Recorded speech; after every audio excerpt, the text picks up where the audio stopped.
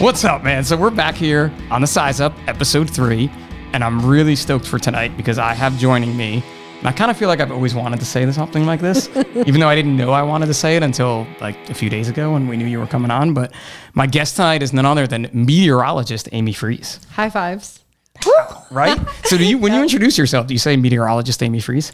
Usually I just say, hi, I'm Amy, but when I talk on TV, it's right. I do say meteorologist Amy Freeze a lot. Like reporting from, yes. And you work for ABC 7 New York, right? Yes. I work for Eyewitness News. It's WABC Television New York. It's actually the #1 local television station in the world, which is kind of exciting to brag about. Shameless plug yes. right there. New sponsor there for the go. Size Up. Just happened. That's awesome though. And so you haven't just worked in New York, you've worked around the country, right? So yeah, I've actually lived in 8 states as an adult. I was raised in southern Indiana in a little tiny town, but I've lived in a lot of major cities, and it's all because of my job. That's awesome. And you've lived in Chicago, Philadelphia, Denver, Portland. Good. So a little backstory here. There's a little bit more of a backstory, but Amy and I just spent about 57 minutes in a car in northern New Jersey going 17 miles at rush hour to get from the train station to the studio. So we know each other very well. We know each other very well. But the reason we met, and it's kind of the same reason how I got here onto the Size Up by National Fire Radio, is through social media. Absolutely, yeah. So for sure. Amy, I want to say, and I don't know if you remember this, and I highly doubt it, but I think you were doing a FDNY calendar event. That's shocking to me. That's really shocking. I'm really sure it was me. It could have been. And yes, one of my favorite things to cover every year is the FDNY calendar. Not only because it's men in their uniforms and stuff, but also it just celebrates physique. And they've expanded now the FDNY Foundation to include women, which is pretty exciting. And they not only do the firefighters, but the EMS. So it just broadens the respect, I think, for the job. And it's also very fun. And that money, where does that money go? It goes to the FDNY Foundation, which does a variety of projects. They support a lot of different funds, everything from fire safety, which is their main campaign, to actually helping out different parts of the department. So, which is awesome. And so what happened with all that, what had happened was, then I started looking into more of Amy's social media, and we started talking on social media, and I learned way more about her and all the causes that she works for and works with, and the fact that she was really into fitness. Yeah. So it kind of worked out for me. One interesting fact that very few people know about, they think maybe my main attraction to firefighters is the uniform or the fact that they do try to stay fit, most of them, right? But actually, I have a much closer connection to firefighting. I have 2 uncles that were firefighters. And one of the things you alluded to it, and this is what really got us talking, and I think we were talking on social media, and then you were like, can you just call me so we can talk about this? Because not every firefighter takes care of themselves. Physically. Right. That's true. I would say, my uncles who were both firefighters were really devoted to fitness and involved in marathoning and triathlons and spent a lot of their careers focused on it. But, firefighters are people too. So You're right. Not everybody's perfect. Right. And firefighters are just people. Police officers, EMTs, paramedics, people in the military, we're all built the same. Mm-hmm. And it's funny because in the car ride here, we talked a lot about ourselves and we talked a lot about struggles and a lot of the similar struggles that we've had and a lot of other folks have had. And you've done it. You've run the gambit in fitness, from what I can tell, right? I mean, I absolutely. Right from no fitness to winning $100,000 in a fitness competition, which I know we're going to jump into, running several marathons now, triathlon. What else did we talk about? I'm trying to think. I've done Spartan, Empire State Run Up. I've climbed most of the World Trade Centers, including One World Trade with the stair climbing. And I've gone and done several high peak mountains. So lots of pretty hiking. much anything that I can get my hands around that I can challenge myself with, I try to go for it. Which is a big part because that keeps it fresh when you're doing that. Yeah, new challenges for sure. Challenges are a huge part of it. And we spoke about that a lot too in the car, was just challenging yourself by finding something. So before we go back, though, we just finished talking about hiking a little bit, and I want to jump into that. What's your new challenge? Let's get into the challenge right now. That you're gonna go the short-term challenge is just getting started back in my fitness routine. And next week, I'm going up to the Adirondacks. I'm going to do a couple high peaks. I have a longer-term goal of doing the 46ers, which is a combination of 46 high peaks that are above 4,000 feet in the Adirondacks. So that is kind of a long-term. I've already done Mount Marcy, which is the highest peak, but there are several to do. It's about 4,500 feet, which in real-time mountains, that's nothing. But Colorado, for us living, it's nothing. Yeah, for us living here at sea level, it's a big peak, and it's pretty incredible that we have so close upstate to reach into the Adirondacks, and there's a lot of history there and beautiful things to see. So that's kind of a cool hiking challenge that I have, and then late in April, I'll do the London Marathon. So the London Marathon in 3 months' time from when we're recording now, you're going to hit it and run it. And how much have you been running recently? Not a lot. Not a lot. Not a lot. So when we think about things, starting back from scratch, a 9-time marathoner, but I'm starting back from scratch. Because you get away from running sometimes. Absolutely. You know, like it's very easy. People see someone that ran a marathon or ran 9 marathons and, oh, you can just go out there and do it. Right. Well, yeah, you can go out there. In your mind, you think you can. But 26.2 miles, I tell people this all the time, it's a really long way. It is. That wall is real. Way. That wall at 18 is no joke when you can climb over it that they talk about. I mean, every year when I'm covering the New York City Marathon, it's just a grueling day. And to see people come from all over the world, 50,000 runners to make it through all 5 boroughs, it's just a new respect for running, a new respect for fitness every time. I've done it several times myself, but when I'm covering the race, usually I'm on and off a motorcycle, which everyone thinks must be easier because I'm on and off a bike, but no way. It's really a difficult race to cover because I'm running at different paces for different stretches, sometimes running 10 miles along First Avenue. And talking with a headset on and a microphone usually, right? Yeah, so it's kind of crazy. And you were just in a movie.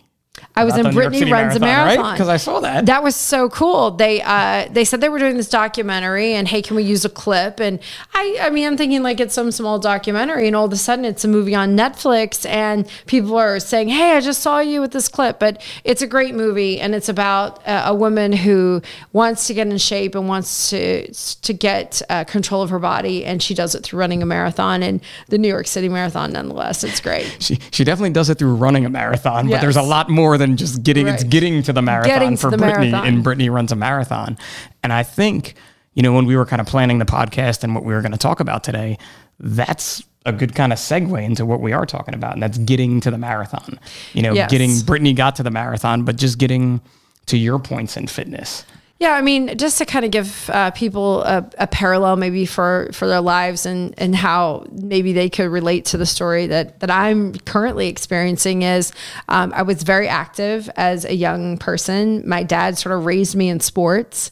I'm the oldest of 5 girls. Oof. And eventually I took a cheerleading scholarship, but I ran cross country. I played basketball. I played softball. My dad really was into fitness, and he introduced me to the sport of running, which I think is probably one of the best blessings that a parent can give to a child. You can run anywhere. You can run anywhere. All you need is a pair of shoes. It's a great way to handle not only physical issues, but also emotional stress, mental strength, all kinds of things. So I grew up running. And I got married very young, and I had my first son when I was very young. And when I was pregnant, I gained more than 75 pounds. So give you my stats. I was 5'4", and I weighed about 130 pounds, maybe 125, 130 pounds when I got pregnant.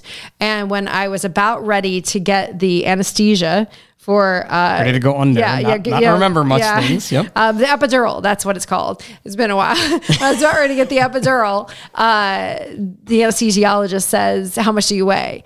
And I said, I weigh 210. And at the time I was married, my ex-husband said, well, I weigh 220, and I'm 6'2", I'm 6'3", and I just about killed him. Gentlemen, but he survived it for another few years. Bad judgment. So we were about 10 pounds apart, yet we were a foot difference in height. Oh. So I was extremely heavy when I had my son. He came out 7 pounds, and I had a lot of weight to lose. And this is very familiar for women. And I think sometimes men get on the baby bandwagon and they gain on their own, even though they didn't carry the baby. I just had baby brain. I had pregnancy brain. I didn't do the weight. It happens. It really happens.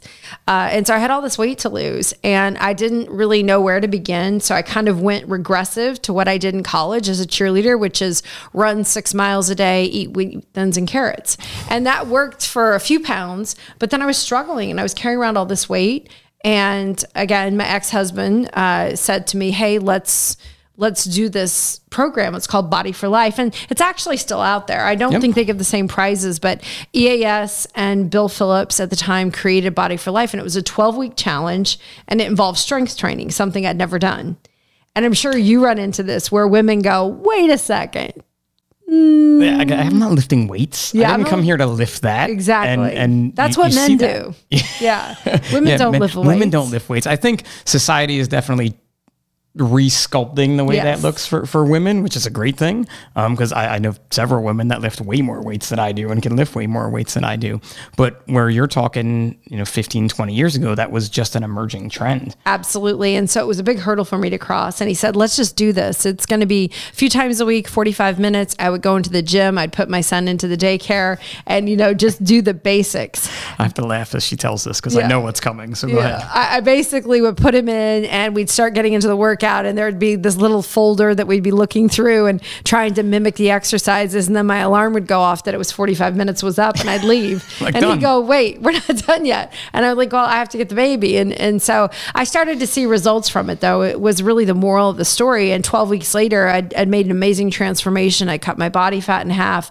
I got back down to my pre-pregnancy weight, and we'd entered this contest, which we actually ended up winning $100,000 from it. So it was an incredible reward for something that I felt like I'd already gotten the victory out of because I'd gotten my health back. But it really was the beginning of a journey over the last 2 decades of not only being physically fit, but being prepared for really anything I wanted to do. I just stayed in shape. I ate right and exercised. How simple, right? Yep. And for most accounts, my life is pretty storybook. I was raised in a small town. I have a wonderful family. I got married very young. I started my family early. I have several children. I've had a beautiful career. For a long time, things have gone exactly the way they were supposed to in my life. Just like the book, like you're saying. Like the book. And then there came a time when things didn't go exactly the way they were supposed to. I never saw myself getting divorced. I never saw myself raising my 4 children alone, not having someone participating in that with me. Those are big life changes. And when those life changes happened, my physical fitness maybe set me up to handle them initially, but I very quickly got off track. I wasn't a priority anymore. I had a lot more responsibilities than I'd ever had before. There was a lot more emotional stress. And I could blame things on someone else. Whenever something went wrong, I could just blame someone else. I didn't have the personal accountability. It was almost, I would say, a little bit of spiraling. You feel a little out of control when things start to go wrong, especially when things have gone right for so long. And as this spiral happens and you're not taking care of yourself, then when you do give back to yourself a little bit, you feel even worse. Yes. Because now you're saying all this is going wrong and I'm giving back to myself. Mm-hmm. And that spiral just keeps going down and down and down. It really can be discouraging. I think that a lot of times, especially for me over the last 2 to 3 years, I've had a lot of restarts, like, oh, let me start again. And there are disappointments that come. I've talked about some of the major life things that happen, which are, divorce, changing parenting roles, job changes can be a big part of it. One of my children had very big health issues, very serious behavioral health issues. It's extremely stressful because on the outside to everyone else, it looks like everything's normal. What could possibly be wrong? But there's catastrophe happening on a regular basis. So to put yourself as a priority becomes more and more difficult. Yes. I have a long list. If anybody has anything out there that's thrown them off track, it's probably happened to me first. My sweet youngest sister, she struggled with a cancer diagnosis. There's been death in the family. There are things that set us back that are real life issues that we have to roll with the punches. And it's okay that it happens, but what's not okay is to surrender. Yeah, and just give up. You just give up on yourself. And that's what I see a lot of people doing in life. You see them where these problems are rolling in and they're rolling in and they feel like there's no escape, that there's no way out. and that they have no way to get back to either where they were or they've never been there before either. Correct. Right? Because you have that side of the spectrum. And how about this? You think you can start again, but then something else derails you and something else derails you. And you kind of think, well, maybe it's not meant to be, or I've made this hurdle in life to where I don't ever get to be a priority again. And I think that happens a lot for women, but it also happens for men on a huge scale. They think my family's now my priority. I'm the breadwinner. I've got to put making money first.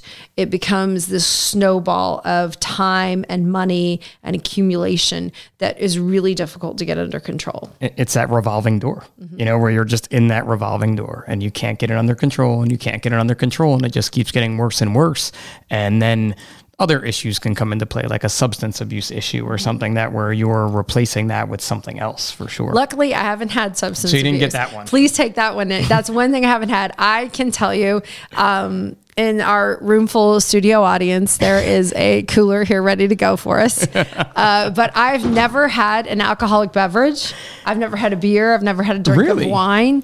I've just never had any liquor of any kind. I've also never smoked a cigarette, taken hard drugs, or had a cup of coffee. thought it was going to come down to a thing like I've never drank a beer, but there was this time with some cocaine in college, and it just went down that way. So I can say that I don't know if that has helped me or hindered me not being able to have an outlet in the substance being world. Someone who has had some outlets, as you call them in the substance world, it's definitely helped you to not.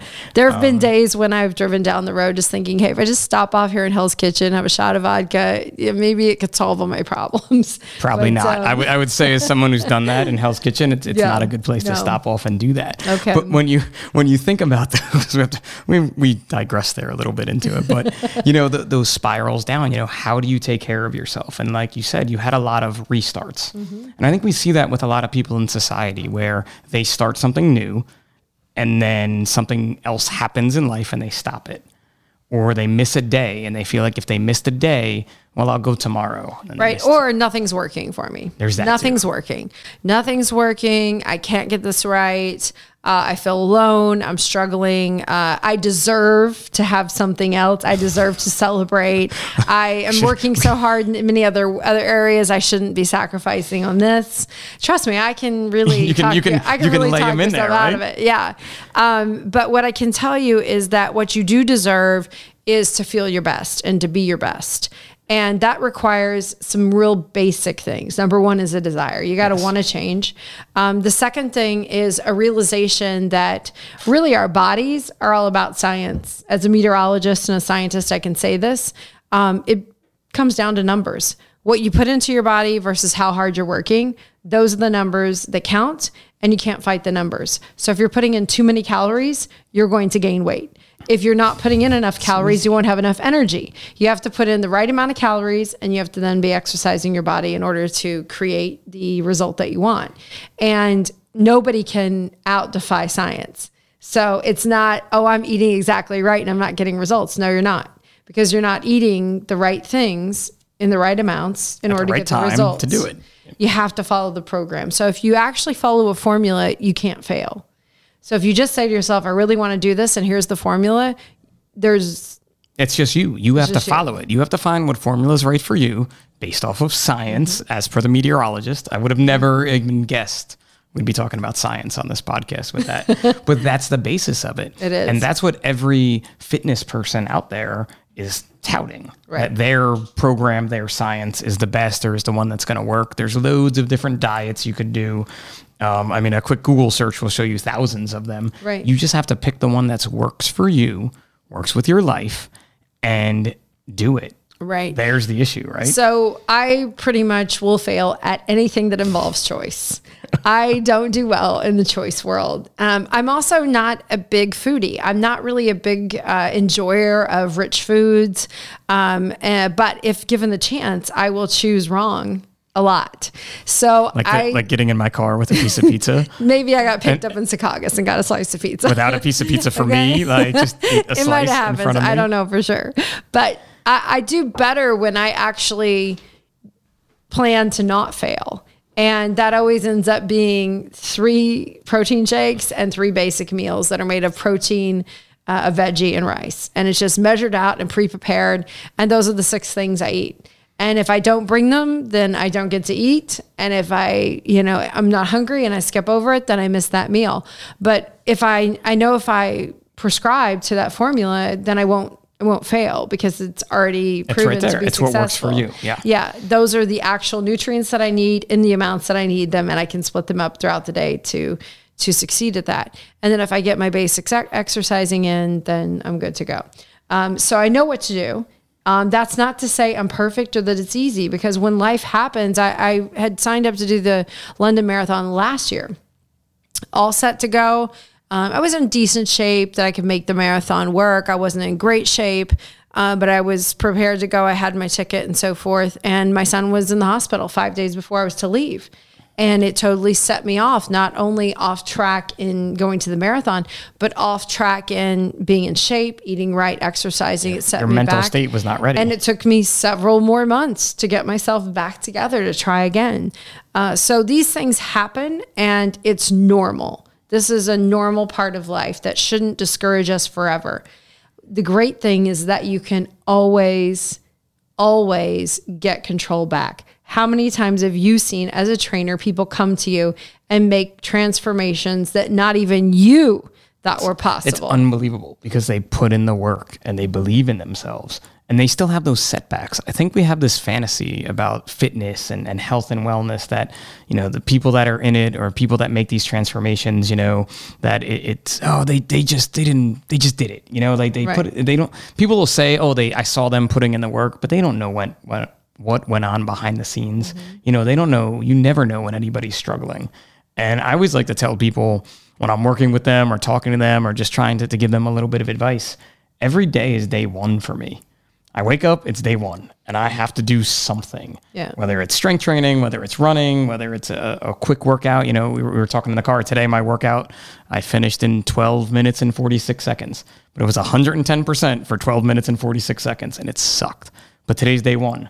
Tomorrow I wake up, it's day one again. Yep. A little different in marathon training because, it may be day one, but you have to have your accumulation. Plan. Yes. Yeah, your accumulation of miles, which we spoke about on the car, that you have to start accumulating. Most recently, what I did was, I kept making the excuse that I couldn't leave the house, that I need to be present for my kids. And, there were a lot of things that were, as I said, tying me down and not allowing me to leave, to get out to work out and these sorts of things. So we got a Peloton bike at the house. I want one. And this was just a couple of weeks ago. Radio. And I do still have 3 of my 4 children at home, ages 18, 14, and 11. And all of us are using the bike. Awesome. And we're all excited about it. And it's getting all of us, sort of into working out and doing it in a way that is comfortable for everyone, but still kind of exciting and challenging at the same time. So that's where we have restarted again. And your kids miraculously will start to recognize how you need fitness the older they get. I mean, you can always incorporate them when you're younger and you can teach them as you're going along. But they don't know any better. Yeah, the older they get, they will begin to recognize, hey, this is the time for mom. Let's support this time for dad. Oh, he's going to do his workout. They'll start to respect those times. The more you kind of show how special it is for you. And you show them why you're doing it. Yeah. I think a tendency, we think, I feel guilty being away from the kids or so forth. But if they're high-fiving you as you go out the door and when you come back in, that's something that will not make you feel guilty and that they'll be very proud of you for. Yeah, because they see those successes. They see the changes. They see that you're happier. My wife and I recently, I don't know if it was recently, started working out together, doing the same program. And we try to get a workout in like once or twice a week. Most of the time there's an argument halfway through it, but that's what we do. I mean, the other day, the argument, it's on video, I just haven't posted it yet, was that she claimed that a 90s club song, they didn't play this one part of the song in the clubs. Right. And I'm like, you do not know that. Like, you were totally lying. I stopped the workout in the middle to yell at her that she was lying about this. But that's our time together. And the kids even see us there working out together. Right. And I think with the Peloton and your children at that age, they can all do it in a safe environment. Yep. You know what they're doing because you never know what your 15-year-old could be doing in a workout. They could be doing something horribly wrong because you don't see them. But now that they're on the Peloton, they're riding their bike and they're following this plan. It's something that's working for us right now. So I'm excited. I never thought I'd have a piece of exercise equipment in my house. I never thought I'd be putting it in the front room where we're all, you know, walk in and you see it like it's right there. Yeah, right into the sweat it. puddles on the floor. Exactly. And we're all embracing it, but it's working for us right now and it feels good. And that's so cool because that's what you can do with fitness too. I feel like people think you're a runner. All you're going to do is run. Amy Freeze runs marathons. That's it. But you do it all from what I can tell. You've done Soul Cycle. You have the Peloton now. You've run. I know you've done Rumble. I have a friend who's a Rumble absolutely. coach, which Rumble, for those that don't know, is you probably can explain it better than I can. Well, one of my friends, Noah Neiman, he's one of the original trainers. I went to his very first class at Rumble, but it's a combination of boxing and also I would say calisthenics or like self-exercises from lunges to multi-weight movements, that kind of thing. So I have a couple different things they incorporate, but it's a 2-faceted workout where you are split up into 2 groups and then you switch the room. Oh, that's so one time you're doing like a boxing and the other time you're doing the other. Yes. You're doing anything from lunges to push-ups to burpees. And so there's all these different styles of fitness, Orange Theory, CrossFit, you can do any of them. Yeah. And people get so like geared, I can't do that, or there's nothing for me. And it's all I would there. really challenge people to try something new, to try something different. The other thing that we have at our house is we belong to the YMCA on the west side in Manhattan, which again, I never would have considered belonging to the YMCA. You know, you always feel like, oh, got to get a big membership at Equinox or Crunch or, you know, one of these bigger gyms that sometimes is a little out of people's price range. We have a membership at the YMCA and it's actually been very fun. It's not overcrowded. We have an indoor track, indoor pool, all kinds of facilities to use. And it's friendly for the whole family with all kinds of different activities. I have been a member of the YMCA in the past as well. So we use their gym there. The pool is probably, the YMCA with the pool is the best. Yes. Because we talked in the car too about doing triathlons. And I swam in a pool for my triathlon prep. And I did one open water swim, and then the triathlon came, and I got in the open water for the swimming, and there was no lane line. Mm-hmm. And I was supposed to swim a mile. Yes. And I swam about 2 miles because I was so off course. Yes. And my wife said when I came out of the water, she's like, the look on your face, like she's like, I've never seen you so defeated. Right. It was horrible. The open water swimming is very, very difficult. I grew up fearing dark water, deathly afraid of it. I actually learned to surf in order to do an open water swim because I was in my mid-30s. I'd never been in the ocean before beyond my ankles. Being from middle America. So yeah, it was a brand new endeavor for me to start to do that. And the way I learned to get into the water was actually surfing. So had to take a little bit of a strange route to get there. But you got there. I got there and I did it, and it was a fear, and I checked it off accomplished. I don't think I'll ever be a triathlete. I don't think I'll ever be a triathlete but either. I've done it once. I did an Olympic distance, and it was a big challenge. But that's what I did when I got on that bike in the Olympic distance. I don't think mentally I was on the bike for like 6 miles.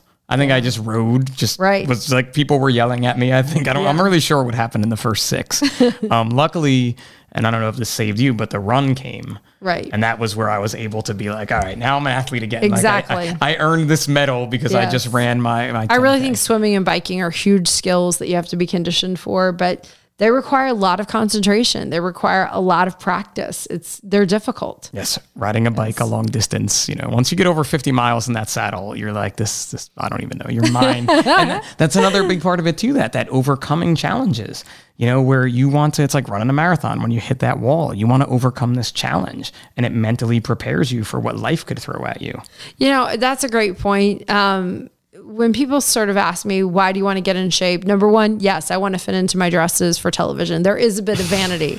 I cannot deny that. But secondly, I really like being at a place in my life where I'm physically fit enough to do what I want to do when I want to do it. Because we talked earlier about like sort of feeling your prime and feeling at your peak. And a lot of us as individuals, we do something athletic, or we were high school athletes or college athletes, and you remember yourself at that high point. in your life. But then time passes, your family comes along, your career develops, you age, and you still think that you're at that athletic prime, and all of a sudden you're a weekend warrior throwing your shoulder out, hurting your knee, straining your back or whatever, and your body has physically gotten away from where your mindset is. And we have to remember to constantly retrain and keep our bodies in the same place where our minds are, where we mentally think we can accomplish things physically. Yeah, because we blame that when that weekend warrior does that. Well, it's because I'm 44 years old. No, it's because you haven't taken care of yourself for those, well, let's not say 44 years, but those last 20 years. Yes. And then you get into that spiral right down the hill again, where you throw out your shoulder, then you have a shoulder surgery, and somehow now your knee is injured, and then you're going to have a knee surgery, and you're just going to keep going down and down and down because you can't climb back out of that hole. But there are plenty of people that are in their 50s, 60s, 70s, 80s, and even 90s that are doing high physical fitness events. It is absolutely possible. My Uncle Charlie ran the New York City Marathon at 60. It's amazing. 60 years old, he ran it, and it rained. Him. Yeah, it was awesome. I was so proud of him when he did that. It was like, I should do this, but I was young and stupid at the time. And I was doing other things at the time than doing that with Uncle Charlie. But you see that, and we even see folks, we talked about the Challenged Athlete Foundation that you work with, where you see people who can't see, and they have a guide, but they're out running 26.2 miles. I mean, I've talked a lot about excuses and about things that have happened to me in life. And I can roll with the best of them to come up with reasons why not to do something. But meeting challenged athletes over the last 15 years and working with our organization literally takes excuses off your plate. There's none. When you see people who are overcoming, physical limitations of all different shapes and sizes, and a lot of them facing those physical limitations at a very critical part of their life. Whenever you lose a limb, it's a critical part of life, but a lot of them reaching for athletic endeavors and having life thrown at them, whether it's a car accident or a sickness, and they're having a loss of limb, but then being able to re-enter the game of life and literally participate in athletics and different types of physical fitness activities gives them purpose. All of a sudden you're like, you know what? I really don't have so many excuses. Yeah, I think my excuses go way far away now. Let me get out there and do that. It's very, very inspiring. And we all too often take that for granted. As much as we say we don't, and especially coming from an emergency services field, we don't always think about it that way, because we're the helpers and we're the ones out there doing it. I think society is definitely starting to change that. And I know our community of emergency services is a lot due to the recent military actions and seeing so many military members coming back as amputees or with different Wounded Warrior programs. Exactly. Yes, yep. Things like that. And you see that, and it's just so amazing and inspiring. To me, I talk about my why a lot and it being my wife and kids and a lot of things like that. But when I see anyone that is overcoming a challenge like that, I have no excuse. I can do one more rep. I can do one more mile. I can do whatever I need to do to help them. Yes, anything is possible. And it's something that I know we've talked about too with the Size Up and National Fire Radio, trying to get involved in some programs like that. So it could be something maybe we could do together now. I know you talked about wanting to run as a guide. The Achilles program is a really great program. You can actually volunteer. So if you can't find a reason for yourself or you can't stick to your own goals. You're coming up with everything to make people work. If you don't want to work after this podcast, I can't say anything more. You go with the Achilles program, they literally team you up with someone who either doesn't have their eyesight or they need extra help to get out and run, and you serve as their guide. So you're basically training with them, and then you're in the race with them, and you are essential to their participation. So if you can't do it for yourself, you can always do it for somebody else. Which is awesome. Giving back like that is just, and I think in Brittany Runs a Marathon, there's actually a little part where she was feeling kind of bad about herself. Right. And someone with an Achilles, with a, I can't remember it 100%. What that was, but there was something in there where she's like, oh my God, I can't feel bad about myself. Let me pick up and keep going. And that's a big thing, like not having these setbacks, like you were talking about earlier, just knock you off. You have to always want to be better than yesterday. You always have to give 110%. And by finding ways to do that, that's how you're going to succeed. So we spoke about some of the ways that you're currently working on doing that to get ready for the marathon and your hikes. But what do you think some of your newer norms are going to be? Well, I mean, pressing forward is always sort of the trick of the trade, is figuring out what's next. And really, I've been taking it one day at a time, like kind of just setting small goals for myself. And one of the things that was difficult for me was doing it on my own. And using my kids sort of as the excuse. So once I got the bike and we're all on board and we've now got a rhythm going to where everybody's involved, that's great. And then from there, I've been doing 2 or 3 times a week, running, walking, getting my mileage up, because within about 3 weeks, I'll have to be... There's no choice but to run all the time. Putting some real running in. But, I think one of the other things that's very difficult about restarting that I found is my body is different right now than when I'm in great shape. And so when you do that and you try to return to your sport, you return to your physical activity, and your body is different. It's heavier. It's not as strong, whatever it is. That is the most vulnerable that you will be to injury and to setback. And so just reminding yourself that you do have to start a little slower and that you can get back to where you are and not to overdo it right in the beginning. This happened to me several times during some of my restarts where I would go out and I'd say, I'm going to go run 4 miles. I wasn't prepared to run 4 minutes, let alone run 4 miles. So I would get 2 miles out running and then stop. Yeah, the way back would be just nothing. miserable. And then the next day I would be aches and pains and setbacks in that way. So in your mind, like I said, you can feel like you are going right back to the tip-top shape, but you really do have to start at lower levels and work your way back in. And sometimes working your way back in is, for me, it's through a bike to get back to running. You have to condition yourself just a little bit differently to get back to where you want to be. And with that, like, want it now society that we currently live in, it's very hard. People don't want to take the long road. No, and I'm actually more of a shortcut person myself. I don't really believe in the, hey, small changes, moderation, blah, blah. I know you have to be safe about doing things, but I really am a person who likes to jump in with a strict program so that I see quick results so that I can start to make some changes and then feel motivated by that change. I'm definitely not like, let's incorporate water first and see if that helps you.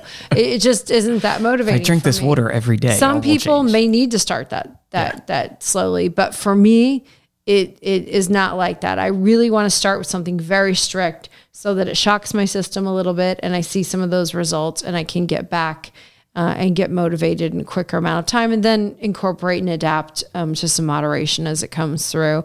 But I just am a big believer that we have the power to change. I've seen physical transformation in my own life. I've seen it with other people. When you think you can't do something, when it seems impossible, that's exactly when you should be trying it. It's the best time to try it, right? Yes. When you say, I can't do this, but I want to. And whether it takes a day, a week, a month, a year, it's going to happen. Right. And we talked about this a little too. I mean, it can be really ugly. I mean, ugly. I mean, it's hard sometimes. Struggling, sweating, whether you're trying to incorporate fitness into your life or you're trying to get rid of a bad habit. I've had a few friends quit smoking, and I am the cheerleader of grossness when you're quitting smoking. Like, I want you to... It's a unique thing to think about. I want you to spit up the nastiest thing you've ever spit up, because I want that out of your system. And I want to see the ugly because I know how beautiful it's going to be for you. And we have to see that in our own lives, like the sweat, the discomfort, the sacrifice. It really is an ugly thing that turns very beautiful. I know. And that pain gives you, like I always tell people, even for me, before I go to do a workout, whatever it may be, the smallest workout or like a crazy workout like Murph, before I do it, I don't want to do it. No, I can stare at him. I'm like, this is going to hurt. I'm going to feel like I'm going to vomit. I'm going to get sweaty and disgusting. And then about halfway through, I'm like, I'm doing it. This is great. And it's all positive self-talk in there. The power of the human spirit is incredible. And one of the best stories I can give you of someone that I know is actually, it's a film that's available now. It was done by Tribeca Films. It's called 200 Mile Man. It might be like $2.99 on iTunes or something like that, but it's a local guy from New York. He's up from the Bear Lake area. He works in Midtown. He actually works in a big building. I think it's Blue Cross Blue Shield. Guy in his late 40s, early 50s. He had a friend who died of myeloma. and multiple myeloma, which is a blood cancer. And he said, I'm going to raise money for her and her memory and the fight. And I'm going to get on board with this. And he started running for charity. And then he came with this idea that he was going to run in Central Park for 2 days straight. So the first year he took this on, I went out and covered it as a reporter, and I ended up running a couple loops around Central Park. So Central Park is 6.2 miles around, and he was running for 48 hours straight. Wow. The first year, I believe he made 148 miles. His goal was 200. He didn't make it. Made 148 miles. Yeah, I'm going to raised a ton of money, okay? I remember how much pain he was in at the end, just seeing him like struggle, and he had blisters and his feet were bleeding and his legs were just, it was merciless. The pain of 2 days of straight running, nothing. And his wife was there, and she's just like so proud of him, but still, please, like, stop the pain. And so he finishes the first year. And to me, I thought, well, this is just amazing that he's done this and he's raised so much money, and what an admirable thing. Well, the second year, he says, I'm going to do this again. I can't believe there's a second year. I knew it was coming this way. Before the second year happened, he incorporated a Death Valley run, which is, I think, the Badwater 100, which is one of the most difficult races. He had a hip replacement, and I think he had a year break. He does the second year. And somewhere in between that, he does the second year. And again, very, very painful. We go through it. I'm tracking him. We do the TV story. Terrible pain, really bad hip pain, really bad knee pain. He makes 158 miles. So further, but doesn't make his goal. And to me, I'm still thinking this is an amazing accomplishment. Yeah. But I see the pain. I see his wife begging him to stop at the end. Like, this is enough. You've done your part. And me really thinking that he's a success, that he's done this not once, but twice. Him thinking he's a failure. Him thinking he hasn't achieved it. So he wants to do it the third time. This is when Tribeca Films says, we're going to do the story on you. They're following him. The first day he goes through, I joined him for a couple loops. The second day, he's struggling. I'm getting some updates. I was over at a Giants game on a Sunday afternoon, and they said he's gonna make it. He's gonna make it by the end of the day. And I made it over for the last loop as I finished and saw him. Eric Gelber is his name. Better than a Giants game. Is seeing him complete this 200-mile feat. And I cannot tell you the victory of human spirit that was about him.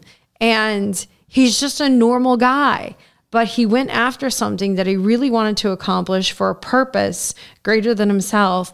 And it is amazing to see that in someone. So to experience it in your own way is terrific, but to watch someone else do it is just a really amazing gift to give other people. So to incorporate people in your journey is a really wonderful part of fitness. And especially people like that are doing something that is just 2 days of running. I've heard of Badwater, I've read the books 50-50 where he ran 50 marathons in 50 days, but just that, it's just beyond the feat. Yep. That you can think of. That's I don't want to say it's unimaginable because he did it, but just a regular guy, not an ex-Navy SEAL or not someone that was, trained for this or anything. He did his training.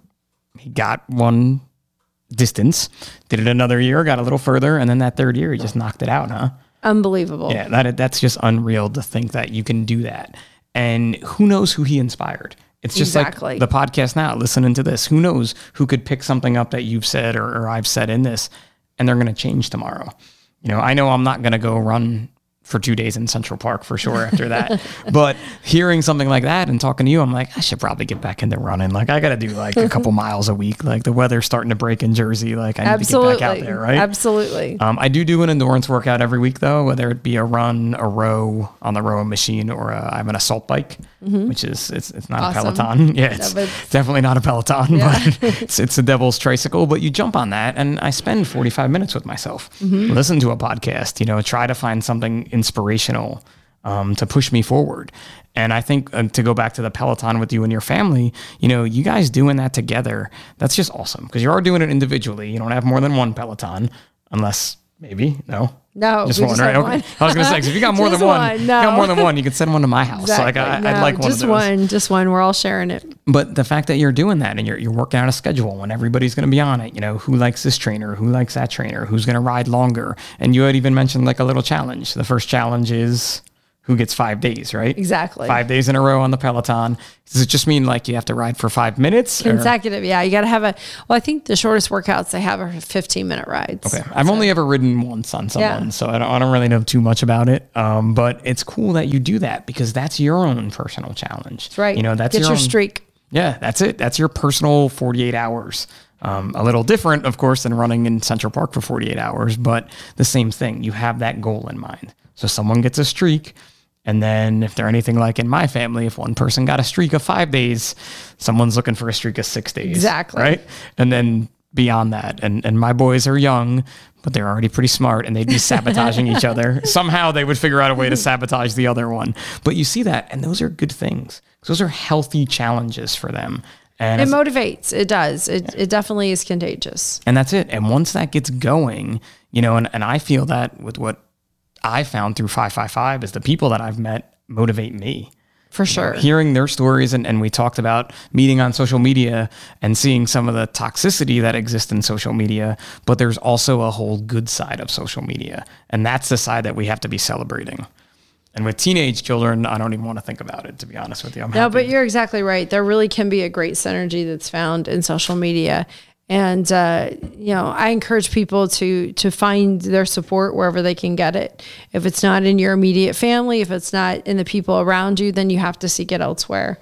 You are going to have naysayers, and sometimes the naysayers are the people that are closest to you. Yeah. And so more than likely they are the people that are closest to you. You got to really want something, and then you got to find the support group. You got to find the people who are going to help get you there.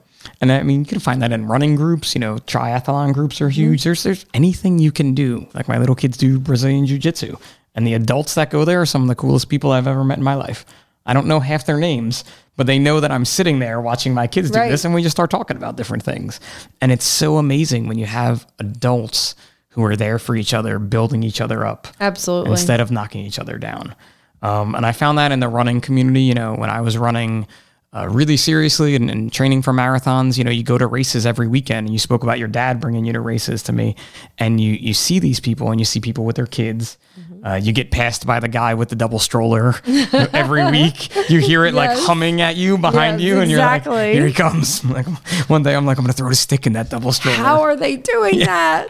Like how? And I ran a few races with Finn, and I'm like, this guy in the double still beats me. Like I've done half marathons and saw a guy with a double stroller, and I'm like, you gotta be kidding me. It is intense. It's very intense to see them out there. And there are a lot of them that are really just in great shape. Yeah. Yeah. And I mean, you see, but that's how they're training. They're training with their kids. They're training with, they're training with that kind of challenge. So yeah, and that's it. Moms and dads, not just dads. That's Moms true. and dads Moms are out and there. dads. Yep. And that's a challenge, right? You have to figure out how you're going to do it, and how you're going to do it with your kids. And trust me, there's days now where my kids don't want me to work out. They want me to do something else. Sure. And there's definitely days where they don't want to work out with me. That's for sure. They're like, no, it's not happening today, Dad. I'm not doing this with you. But you see these folks, and that gives you this inspiration that we were talking about, trying to get to that next step. And whether it comes from you, someone in your family, or that group, it's key in my mind. My kids have their own interests. They're not all into running. For a while, we did early morning runs and early morning workouts, and kind of went through a phase with that. But as they get older, they develop their own interests, their own sports, their own things they want to do. And so sometimes it's going to be something you can do, especially when they're little all together. Yep. But otherwise, you're going to have to ebb and flow. Ebb and flow with the family needs. And one of those things, too, is as a setback when you say, like, oh, my kids' lives. How many parents do you go to? I mean, I don't do this, but I see it a lot. Their kids are playing soccer, or they're at soccer practice, and mom or dad are sitting there like this the whole time on their phone. Yes. When they have a perfectly good field that they could go and walk around. Correct. Or run around or do some burpees, do some push-ups. Yep. And I see a lot of people, just because of the circles that I follow or that follow me, they're sending me messages like, oh, I had, Kyle's soccer practice today and I ran 5 miles. Like, that's awesome that you could do that, right? You're capitalizing that time. You're maximizing your time. It's a time hack, I guess, is what it would be called, right? So things like that are huge ways to get around these little obstacles. Yeah, absolutely. I mean, those are the things that can help you take the excuses away. And you're teaching your kids these habits of, you can take this excuse away. You know, where children develop their own excuses for whatever they're going to be, because I hear them all the time. We're doing spelling words now, and it's a disaster. I mean, ultimately, I think that time is probably one of the biggest excuses that we all use, is that time is taken up or there's not enough time. But we all know the quote, we have as much time as Beyonce does. We all have that same 24 hours. And so we have to make the most of it. We have to really... I didn't know that quote, by the way. You didn't know that? I didn't know. I don't often compare myself to Beyonce. I know Jeremy compares himself to Beyonce a lot. You have the same number of hours in the day as Beyonce does. Good to know. Good to know. You can really get the job done if you want to. I can make it happen, right? I'm going to do that. The next time I'm like... She's running an empire, so... Not a marathon, though. Is she running a marathon? Not yet, but probably on her list. She probably could. Beyonce, if you're listening to the Size Up, do a marathon. Exactly. It would be great. Think about the amount of money she could raise for charity. Exactly. Right? Hello? That would be awesome. It's not happening. There's no way. You never know. You never know. But you're correct. And you have these 24 hours. And look, there's days. One of the first questions you asked me when we started talking was like, what are your days like? Like, what do you do? And how do you fill it in? And there are days where I definitely miss workouts. There are days where it's just not going to happen. Well, I think one thing you bring up there is really critical, is that in the fire community, from what I've seen, is that the schedules are never the same. And that's true for my work as well. We're a 24-hour operation.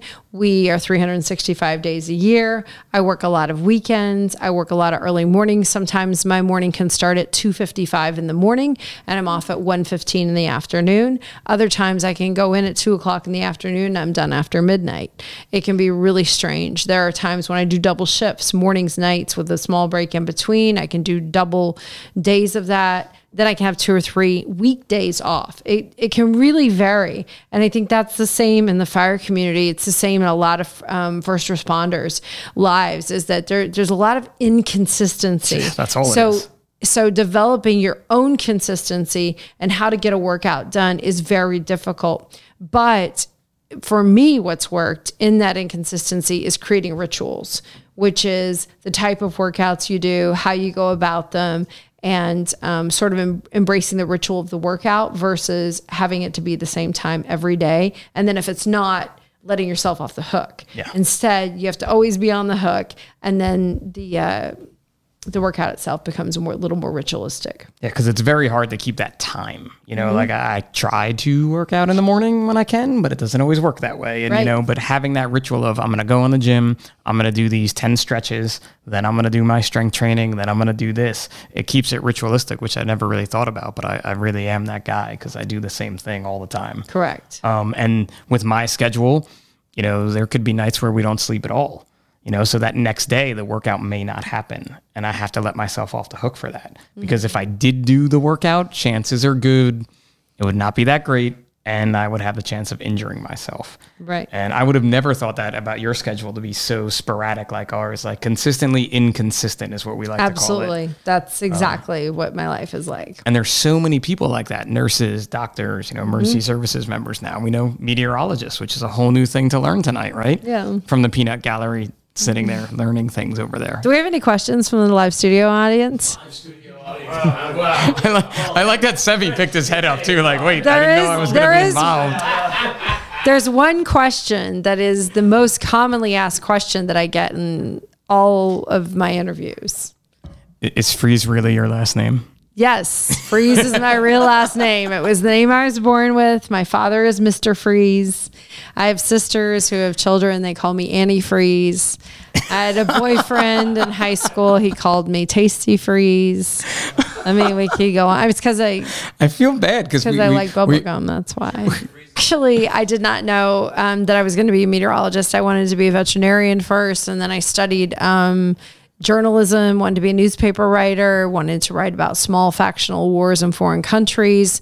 And eventually, I know. Like, who knew what was going to happen tonight? Like, I somehow ended up in writing at a television station, and one thing led to another, and their main meteorologist had to have triple bypass surgery. And they're like, who are we going to get to do the weather? And they're like, there's that kid sitting over there writing for us. Her last name name's Freeze. She should do the No weather. way. And so No way. I went back to school and became a meteorologist. And there was a point where one of my bosses said, quit asking for time off for these midterms. And why are you taking all these classes? You have a nice smile and a good personality. You don't need to know the weather. And I was like, if it's the last thing I do on the planet, I will finish this degree. So I really pushed myself to understand and know the weather, because I can only imagine, working in the major markets, if I just said, hey, I have a nice smile and a good personality, can I do the weather? They probably would have laughed me off the It wasn't going to work out too well. Yeah, I don't think that would have lasted too long. So I stuck with it, and it just kind of became a total fit and something that I knew I wanted to do. But I wish I would have known sooner. I would have saved a lot of money and time in school. Yeah. So there you go, kids. If you think you want to be a meteorologist. You're exactly right, though. I could have been a police officer too. Officer Freeze. Oh, there's another good one. Oh, they don't stop. They don't stop. That's right. They don't stop. This is the total B-roll. Have you trademarked that yet? Not yet. I would trademark that now if I was you.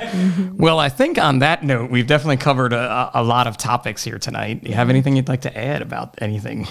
I am single, so I like long walks on the beach, and no. It's a total. This is never gonna not be a firefighters podcast. I gave up firemen a while ago, so but sorry, guys.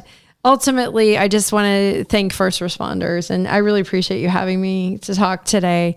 It's my privilege really to be here and talk about these things that are struggles that we all go through, no matter what walk of life we come from. And the only way we really get through it is supporting each other. So I appreciate you having me. Oh no, we appreciate you coming on for sure. And you can follow Amy on the Instagram at. True. My name, Amy Freeze. There's a blue check mark. It's not that fancy. It's not that fancy, but there are a lot of other Freeze. Amy Freezes, because they became, there was a while where I think Russia was really trying to infiltrate. Infiltrate through being an Amy Freeze. Yes, I'm like, another one. I sent her a text, another one. Yeah. I'm just tired look of for the blue these. check mark. That's me. Blue check mark Amy Freeze. And I think too, the big takeaway for me today is that no matter what you're going through in life, you just have to keep moving forward. You have to find your way and move forward to be better. And if we can all just do that, like you said, find that support group, we're going to make the world a better place. Yeah, everybody's got a challenge. So know that you're not alone. That's it. Awesome. Notes from Amy Freeze. High five. Thanks for coming on. We'll catch you guys next time on the Size Up by National Fire Radio.